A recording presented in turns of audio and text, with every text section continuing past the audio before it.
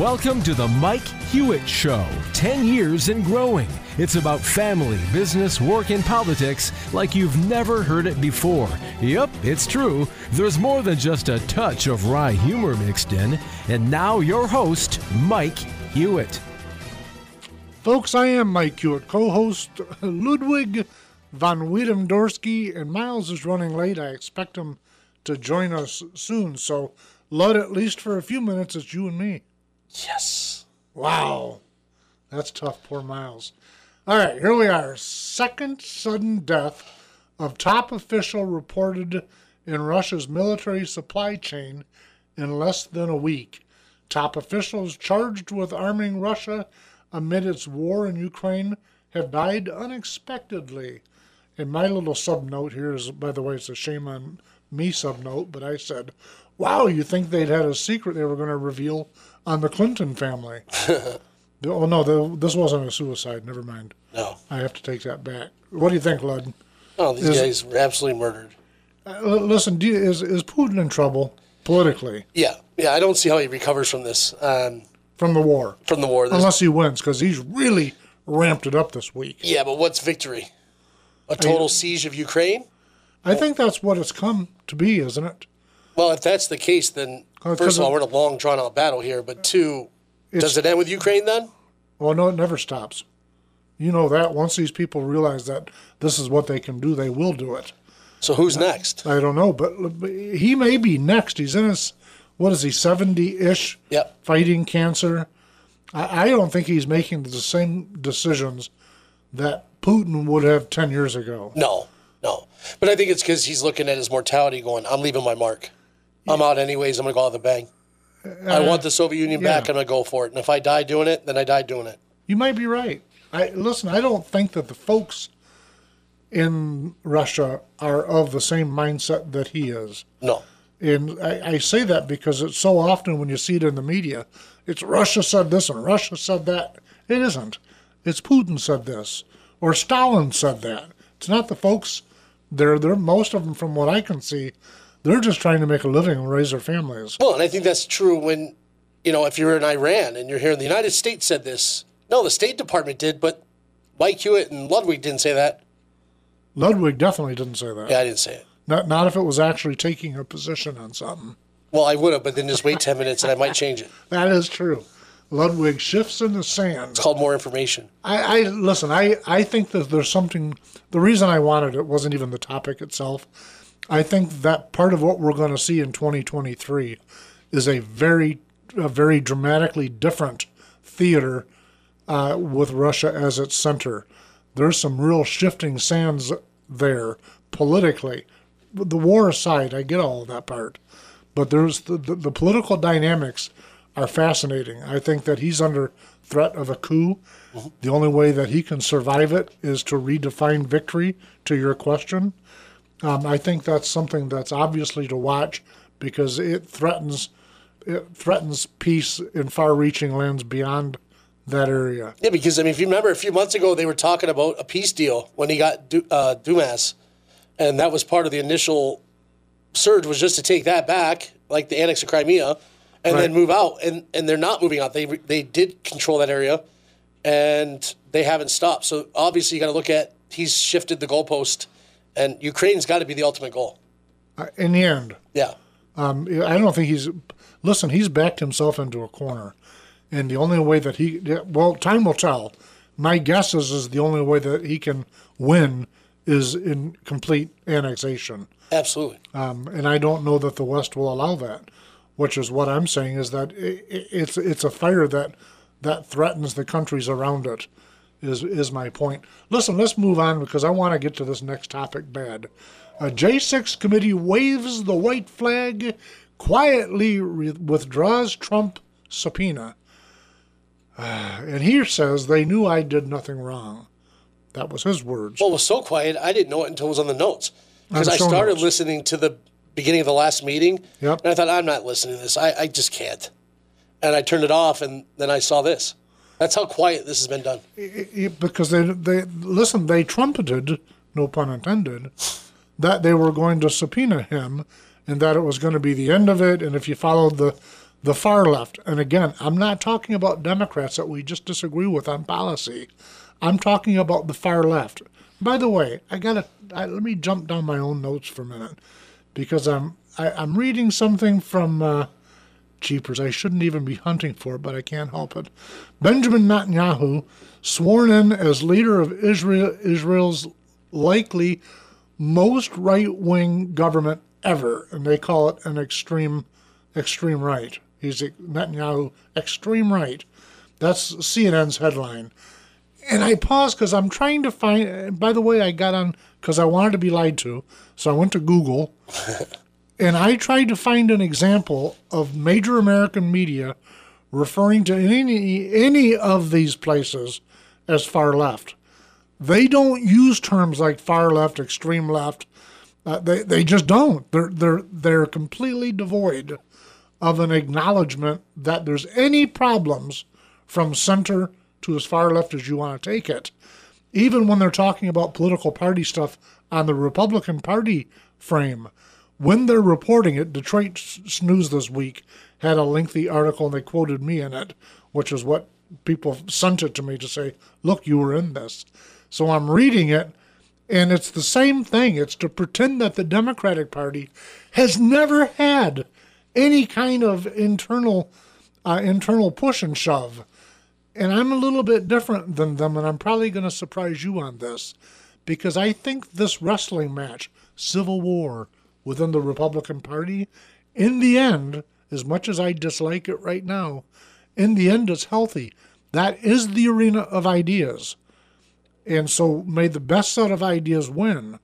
What I find most unfortunate about both sides of the divide is what used to be the great arena of ideas has now been, what I've said all along, tribalized. So there's a bunch of little echo chambers. Folks on both sides don't want to be informed. Not everybody, so I don't want to use a paint roller, but a paintbrush.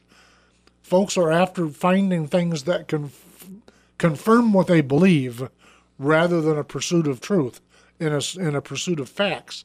I find that dangerous. So, yeah, I agree with all that. But Netanyahu, is this his fourth, fifth term? Because they obviously have where you have to leave for a term and then come back. But he seems to always get reelected. Listen to folks like him. Yeah, he does a good job for Israel. And what he does is he promises to keep them safe. And they're in a region that's not exactly safe. Yeah. And while he's been in office, by the way, I don't know him, and I'm not an expert on Israeli politics. Let me underline that. What I am aware of is that during his terms, they've been safe. Period. I don't know the rest of the story, and I didn't want to go there. They're extremely far right, because that's what the article says. I think it's far right. If the article says it, it has to be true. But they never say far left. I go, wait a minute. How is that possible that you can only see out of one eyeball one direction? Messaging. It is messaging. Perhaps, Ludwig, you're correct. Man, I told you, it's messaging. One last time for this calendar year for a total of 5 for the year. Oh, no, this is the first segment. This we ain't done yet. Boy, there's something scary for you. What I know is I'm glad to see him reelected. From what I've seen, our relations with Israel are usually more tight when he's involved.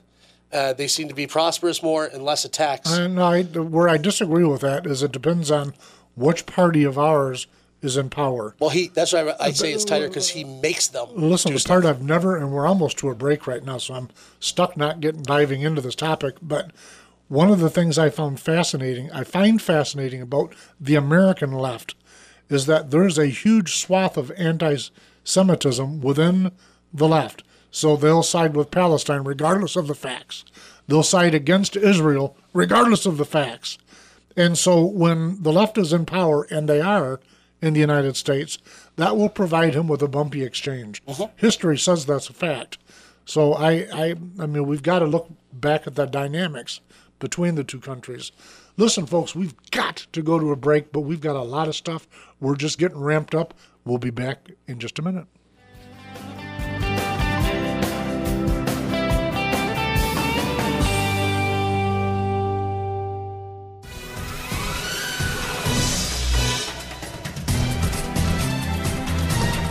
All right, listen, let's get back to the Jay Sixth Committee for a minute. In your opinion, Lud, and folks, let me pre-qualify this. He is Mr. Squishy. In your opinion, all of your opinions, collectively, was the J6 Committee actually in pursuit of justice, or was it a political machine? Political machine. I mean, look at the picks. If you just look at who sits on the committee itself, that alone, before it even started, you already knew that was the case. Well, they had a couple of Republicans on it. Okay, yeah, sure. So they call that bipartisan. What did Cheney lose her state? Did she get 11% of the vote as re-election? Right. In her primary? Yeah. In her primary, that's an important part. Yeah. So now, are you saying she's not representative of conservative ideology in the United States? Not in Wyoming, for sure. or anywhere else. Yeah, I mean, let's face that. So we knew right off the bat when Minority Leader McCarthy appointed people and Pelosi rejected them and said, no, these will be the ones. Right. We knew right then this political theater. Step two in that was when they actually hired a Hollywood production crew to come in and stage this. Do you know how many people, and I mean this respectfully, by the way, can you imagine the number, I better phrase it that way, by percentage of folks that do not realize that the January 6th committee hired a Hollywood production company? The number of folks that are not aware of that most significant fact. I bet it's 90%. Oh, I bet it's all of that and probably more. Yeah. Because it wasn't on the front page of the, of the Detroit News or the Wall Street Screamer even. None of them. The New York Lies. It wasn't anywhere. And CNN, the Global News Network, absolutely never covered it. No, I do remember as a kid there being primetime things with like Oliver North and those, and they should be because that's when most people are able to actually watch and pay attention. But that had substance. No, I'm not to my point yet. Yep. But this was scheduled out like an hour here, and then the next primetime slot was going to be 6 weeks later, and it was like watching a mini-series over months leading up to the election. Right. It wasn't, listen, we're going to have these hearings, and if it lasts 3 days, sorry, Big Brother or whatever show you like on TV is not going to be on because we're going to have these hearings. Not, well, here's a slot we can use, and here's a good slot because there's nothing going to compete against it. And this was nothing to do with actual justice. But listen, you kind of helped us in a conversation, in by accident probably. Segment 2, two things right. Yeah, but when you talk about the Ollie North the hearings for the Iran-Contra drama, keep it in mind, folks, I got to give you the snapshot. I'm not a never Trumper, and I'm not an always Trumper. Yep. To me, I genuinely try to approach this from the intellectual honesty perspective. Is this, whatever it is, good for America or not? And that's my question. Most of the time, the results of his administration were good for America. On the other hand, when I start looking at some of those side things, I started talking on this show 3 weeks before January 6th, asking you and Miles both, using this verbiage doesn't sound good for what's coming. I believed it then. We talked about it openly 3 weeks beforehand. But what's changed when you compare it to the Iran-Contra hearings? And keeping in mind, I was a Reaganite. I was and remain a big supporter of the Reagan administration. So just so you know where my head is at in this, the Iran-Contra hearings were legitimate. There were questions that both sides of the divide needed answers to. I didn't like it. I'm just telling you, I didn't like that they needed answers, but I was one of them that wanted the answers. And that's what made it prime time. But where I'm going with this is there's a difference in the American culture then and now. And that goes to Miles and I in our age versus you. I remember watching the Mondale and Reagan debate where the person doing the questioning was friendly to both of them. Smiles all around. He was asking reasonable questions. He wasn't trying to say, got you to this party or got you to that party. We've changed from then to where back then, politics was still the blood sport. It was still take no prisoners and we want to win. Don't misunderstand me. But if the opposition president, if that person won, we didn't hate him and try our best to destroy him. That's not who we are anymore. And that scares the bejeebers out of me that we've reached a point where whoever the opposition is not someone we oppose on policy. They're our enemy. Folks, that's not healthy for this country. Do you think with what you feel differently between January 6th, really any committee hearing today? Because if you watch them, it's so slanted, it's sickening.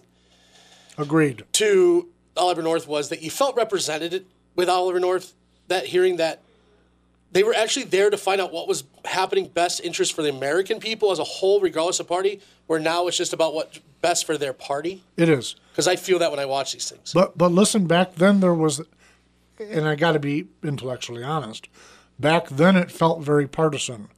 Just to know, because I'm at the time saying, wait a minute, we sold arms to these folks who were going to kill our enemies, and we're going to take the profits from it and help these folks become free. Where's the bottom? Where's the problem with that exchange? That was my thinking at the time.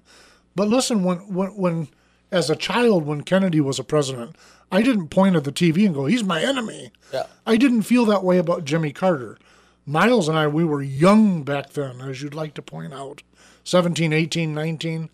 We were making fun of some of his gestures. We differed with his policies. But that's way different than saying he's my enemy. The acidity wasn't near as strong then as it is now. And listen, I don't think this is healthy. Forget party politics. This is not healthy for America or Americans to be this ratcheted up, in my view. No, it's absolutely not. I mean, when you look at some of the, call them rallies, but the political events where a candidate's speaking, and you see some of the most vulgar signs in the hand of a child, yeah, that you know the child didn't make. The child doesn't know. He's 8 years old or she's 9 years old. They don't know what's written on that thing. Sure. Should pertain to that person. Versus, did you see that back then with Kennedy? Did you see that back then with Reagan? Even Clinton or Bush? But hang on, I was just going to make that comparison. I remember as a volunteer, I'm working with the Republican Party. It's George W. Bush's midterm election. The campaign's on. He's at the Ottawa County campgrounds, or Ottawa County, whatever it's called. It's a big park in Ottawa County, West Michigan, folks. And so I'm walking out. I'm one of the last to be leaving. I'm leaving with a bunch of classes. They're elementary school teachers and students. Folks, these little kids aren't Republican or Democrat. They aren't either that. They're just little kids that got to see their president. And by the way, when I say their president, I shouldn't say that. They got to see the president. And you know what? They were excited. And as we left, we got out to the main drag that runs along the front of this camp area. And there were people. What got me on this little rant is across the street from where we were exiting, there was a whole bunch of far leftists with signs that were so vulgar, Jared would shut my microphone off if I even hinted at the words. And rightfully so, in his defense. Can you do it real quick? Because then you'll get your microphone shut off. Wouldn't it be fun? It would be great. But listen, I don't talk that way. In truth, I don't talk that way. But they were outrageous signs attacking G.W. Bush, that's fine, but his wife and his daughters. And I'm walking out with children that are old enough to read, but not old enough to understand. They weren't there for a partisan purpose.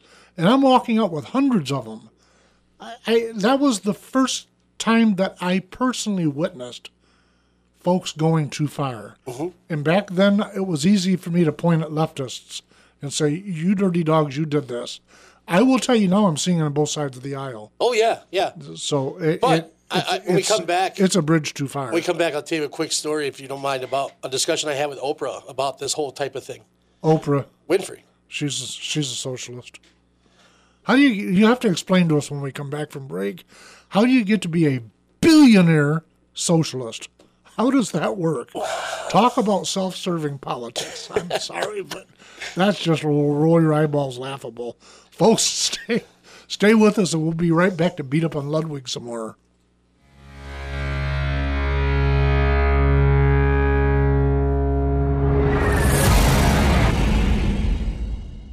Truism number 65 with Mike Hewitt.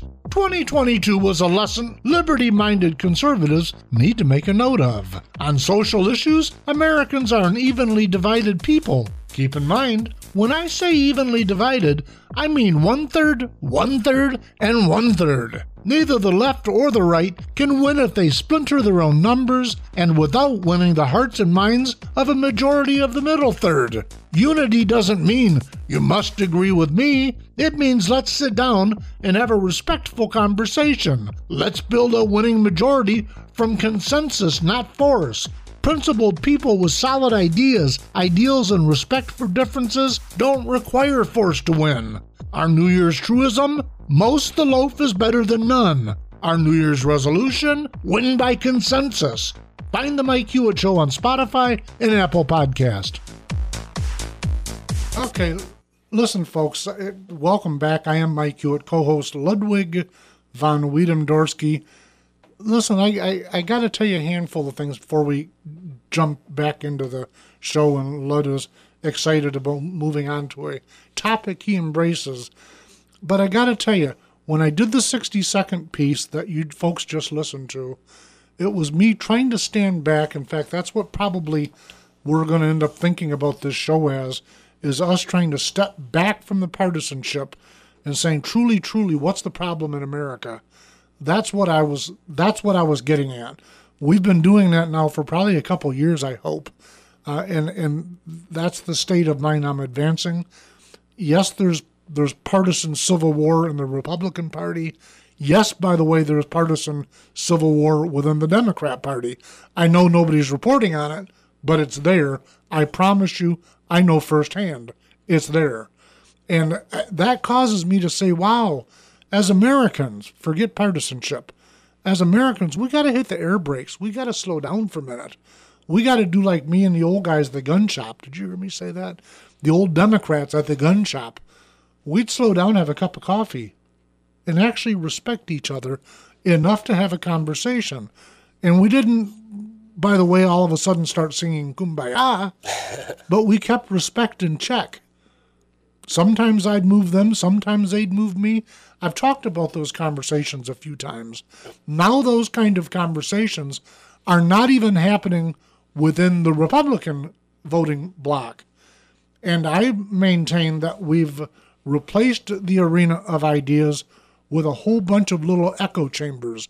And I submit to you folks, that's dangerous for our culture. Big time. Lud, what did you want to tell us? So it all ties together here. So I remember we were sitting after the first taping of 60 Minutes with Oprah at dinner. She took us all out. So let's tell everybody, you were doing what with Oprah? So we did a 60 Minutes taping with her first 60 Minutes. The show 60 Minutes. Yep. It was her first one, and it was about half Democrats, half Republicans who were for and against Trump and the election. And this was back in 16?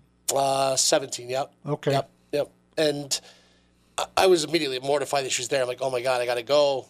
We're not going to get along. This isn't going to work. Well, we actually became somewhat close in this whole thing. We did it twice, but after the first time we met for dinner. You did it twice. What does that mean? We did another 60 Minutes a year later to see if we still came together. Okay, go ahead. Yeah. And I remember sitting at dinner, and I knew Trump had been on her show multiple times, and they were really good friends. And I asked her, and I said, hey, if Donald Trump called you and said, hey, I want to meet you at the White House, would you go? Right. And she's like, no. I'm like, what? She goes, no. I said, so if the president of the United States called you, you wouldn't go? And she goes, no. I said, she goes, would you if Hillary was the president? I was like, absolutely. Yeah.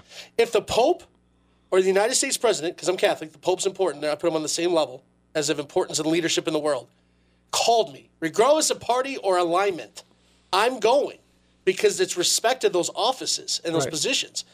And she was astonished. But my kids, I've taught them the same thing, that if somebody has a certain position, there's respect in the position. You may not respect the person as a whole. I didn't respect President Obama as Barack Obama, but I respected President Obama as the president. Right. So, yeah, I'm going to show up. And I've taught my kids that. So when I hear the 60 Minutes this week, if we all wear the same jersey. And I remember I've used this when I lost my primary. The problem is I'm not sure I see the same teams wearing the same jerseys anymore, and we're all trying to find who's going to come wear mine by force, not by ideas. Right. And my concern, and this was what I was going to go with the question for you, Mike, was, am I doing a disservice to my kids, teaching them your ways of life, my way, which is like my parents, who've taught me this way, and I've instilled that in mine. Am I putting them at a disadvantage by still having them have this old school, we can do a consensus thinking? I don't think the right way is old school. I'm going to answer your question. No, I understand the word's not what you think it should be, but that's... No, I'm wanting... Here's my point when I push back on the term. Yeah. Is I don't think truth ever changes. And so folks, you can call me naive. I'm okay with that. I think if you keep doing the right thing over and over, no matter what the results are, if you keep doing the right thing will be the result. And so it is the president of the United States. I'm not a Biden fan. I know that's got to shock you. I ain't a Biden fan at all. I've never been a Biden fan in 50 years of his public life. Most of it I've been an adult for. 50 years of it, I've never liked him. I don't like his politics, and I don't like him. If President Biden called me, to your point, and said, I need you to come to the White House, I'll be right there, Mr. President. Yeah. Keep it in mind, I've been on this radio show over 10 years making fun of him. I'm not a fan. I'm not a fan of the reason he was elected. I'm not a fan of the folks that voted for him, except for the fact that they're Americans, and I passionately defend the right to vote as they see fit. That's the part where I would ask all sides to do it. But within the Republican Party now, we're locked into these childish. By the way, let me add this, the word we're embarrassing names. You're a rhino, you're establishment, you're a hack, and it's just this big cascade of third grade names. I'm going, oh, no. We've got to be better than that. And we got to do it because that's the way the Democrats do it. Well, if you want to emulate your opponent, and that's the only way you can see to beat them, why bother? Maybe we should hand out the books of Art of War at the next convention. You don't emulate the people. You find their weakness and you attack it at the time they're the weakest. And right now they're pretty weak, and we're giving them strength. But listen, we've got to underline some words because you use the term the art of war. But folks, we're talking about, we shouldn't be talking about the word war itself. Somewhere in today's show notes is talking about how and I've mentioned it a number of times over the last few years, but it's where the populations are drifting. And I'm starting to see a line show up that's scary to me because I've said all along, we're not going to have a civil war because you can't tell the lines run through families. Yeah. And they do. But folks are moving. So if you're leftist, you're looking for the most left state so you can feel comfortable. I get that. And if you're a conservative, you're looking to move to these states. That's where people are literally Googling it to find out where they would be most warm and fuzzy. That brings division to a country where both sides have embraced the precepts and concepts of diversity, not diversity in skin color, not diversity in ethnicity, but in diversity of ideas.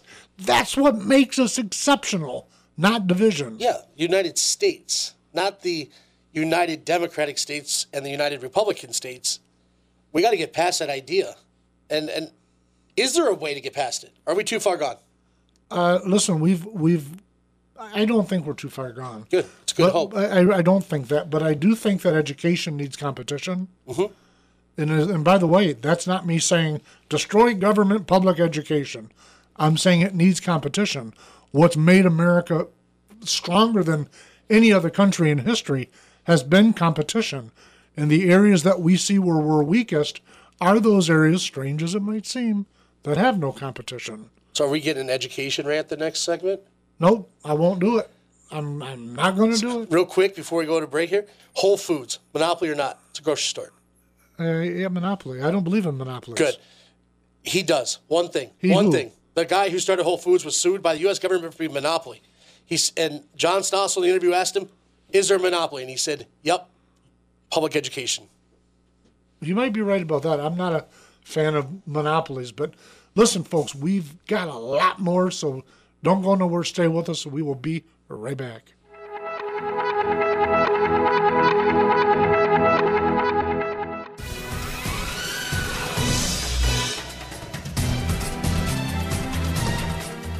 Okay, folks, listen, Lud, I got to apologize to you. I've got to finish up where I was at. So I'm reading, this is from Newsweek.com, their headline, Inside the Republican Civil War, Factions, Battles Explained. And then they write an article that's absolute nonsense. It would be, by the way, like me trying to pretend like I know exactly what's going on in the Democrat Party. I don't. I know that they've got factions and that they're engaged in debate, heated debate. Mm-hmm. Beyond that, I don't know specifics.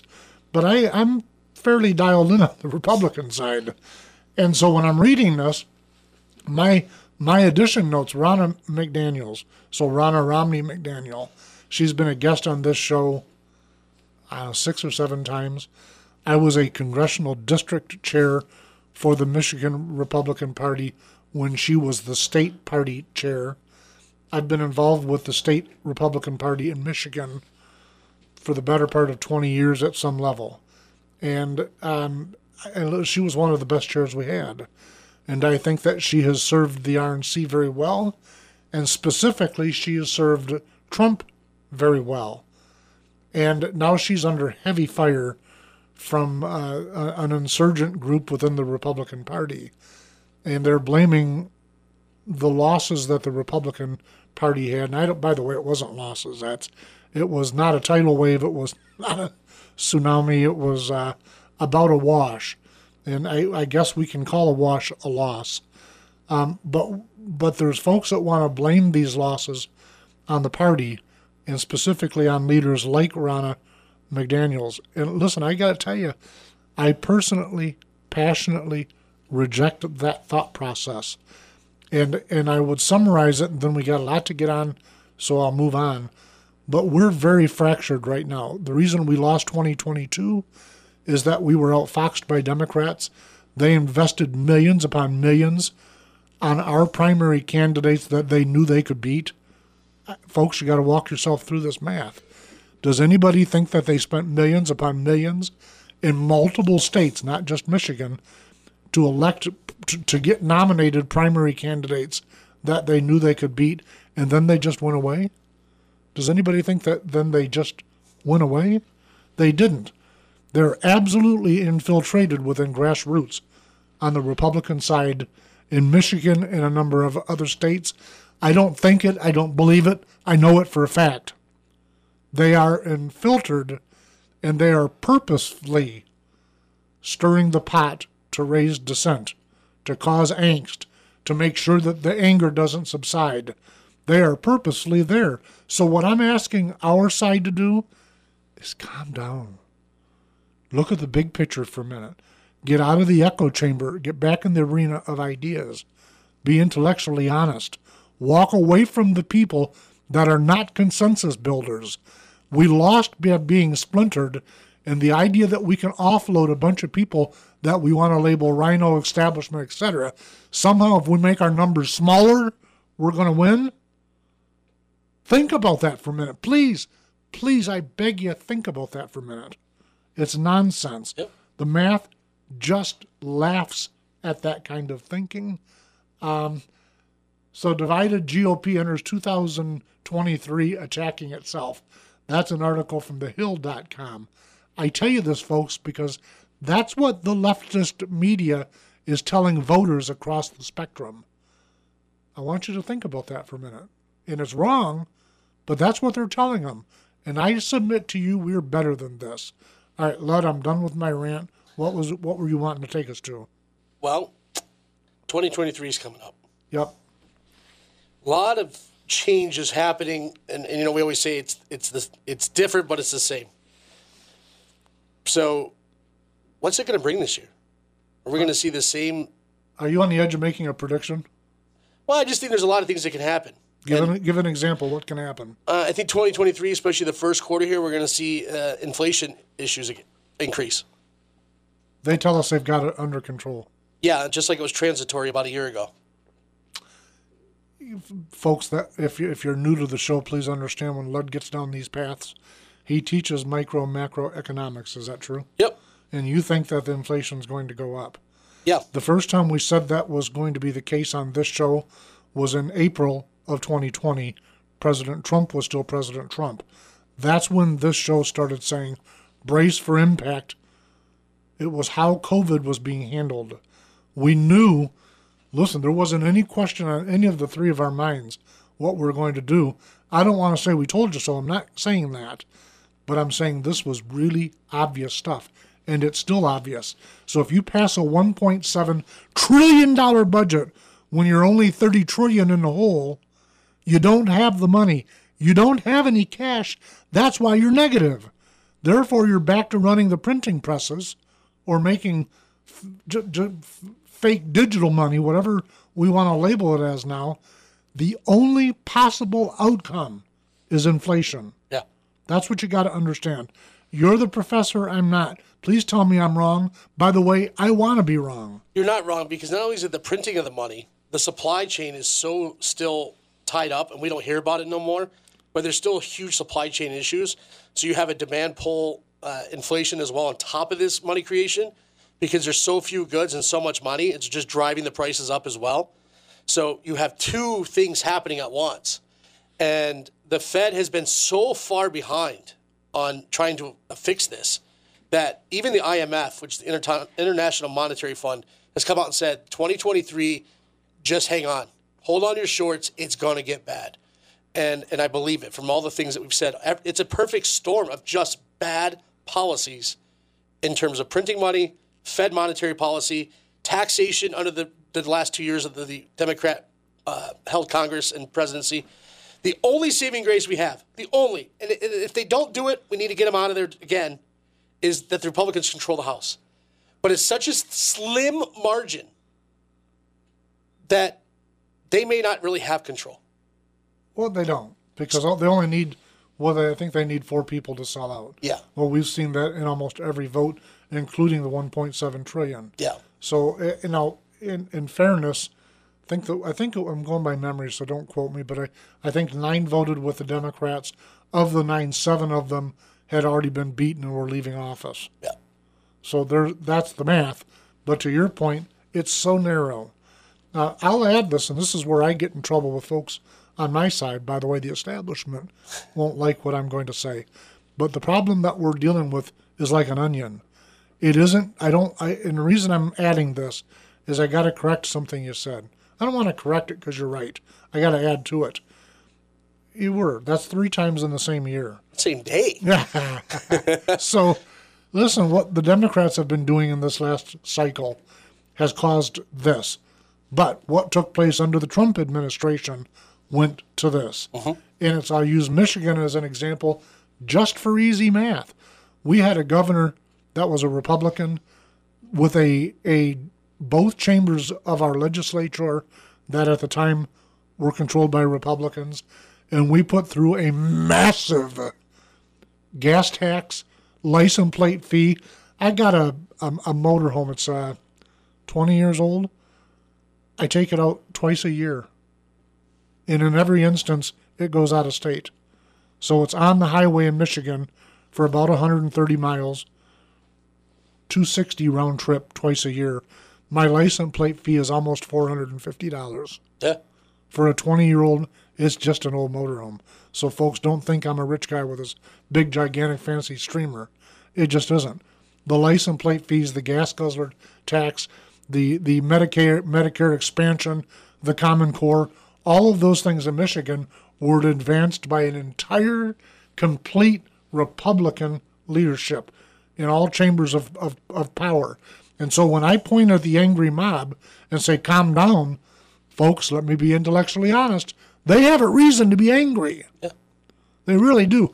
I personally think they're targeting the wrong people. Yeah. That's my belief. One more prediction for you. Please. I think there's going to be a big splash in both parties for presidential nominees this year.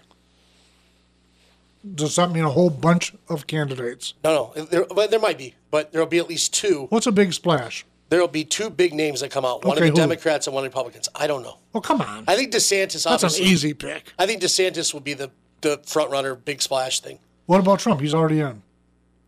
I think he'll go by the wayside. Do you? Yeah. I don't think he has a path to victory. Yeah, I don't think so either. I think he's kind of trying to let some of this January 6th and all these things go away. And And then get out. But the coalition that gave him a very narrow victory in 2016 has been decimated. And by the way, for my Trumper friends, including Miles, the splintering that we're watching going on right now, hate the establishment, hate the rhinos, hate anybody that's not in lockstep with an armband. Yeah, I did say that. You hate all those folks, tear apart all the county parties. Those steps are ensuring that he cannot win. And I would submit to you that they're hurting DeSantis as well. Listen, folks, we've got to go. Please, thank you very, very much, and Happy New Year. Happy New Year. Be safe to all of you. We'll see you next week.